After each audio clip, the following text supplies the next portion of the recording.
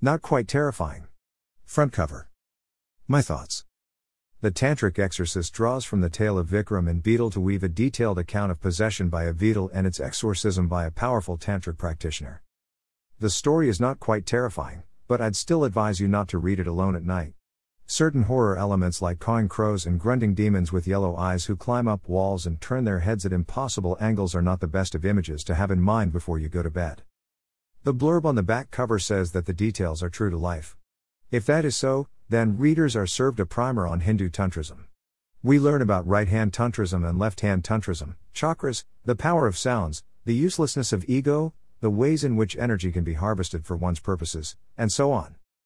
Vikram, a college student, is possessed by a Beetle when he reads a few Sanskrit verses in an old manuscript incorrectly. His friend, Tony, approaches a Sanskrit lecturer Ranganathan for help. He, in turn, asks his guru Chaturvasi, a powerful tantric, to exorcise the demon. What follows is a terrifying account of Chaturvasi's battle with the Beetle, which is stronger than usual Vedals because it is being fed by another tantric. There's a hidden story about this other tantric that you'll discover by and by.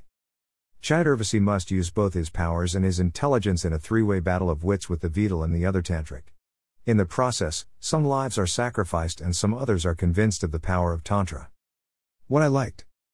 The strength of this book lies in its detailed descriptions of tantric practices, use of the vernacular and in the occasional humor.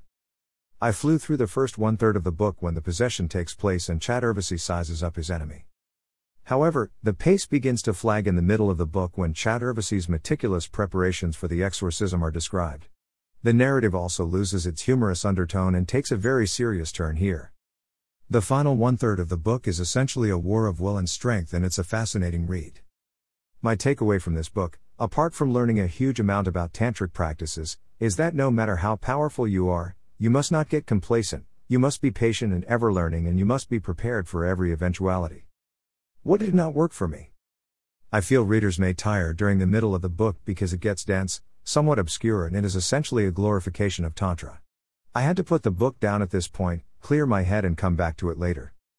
Perhaps some of the detail could have been cut out here, but it would probably sound rushed and incongruous with the tone of the rest of the story.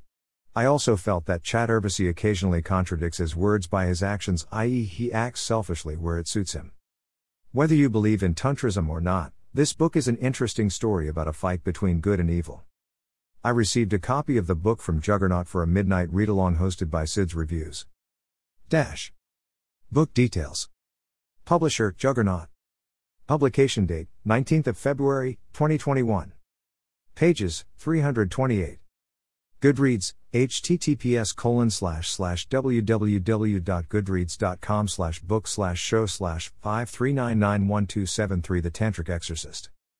Amazon India, https://amazon.to/3sbd73v.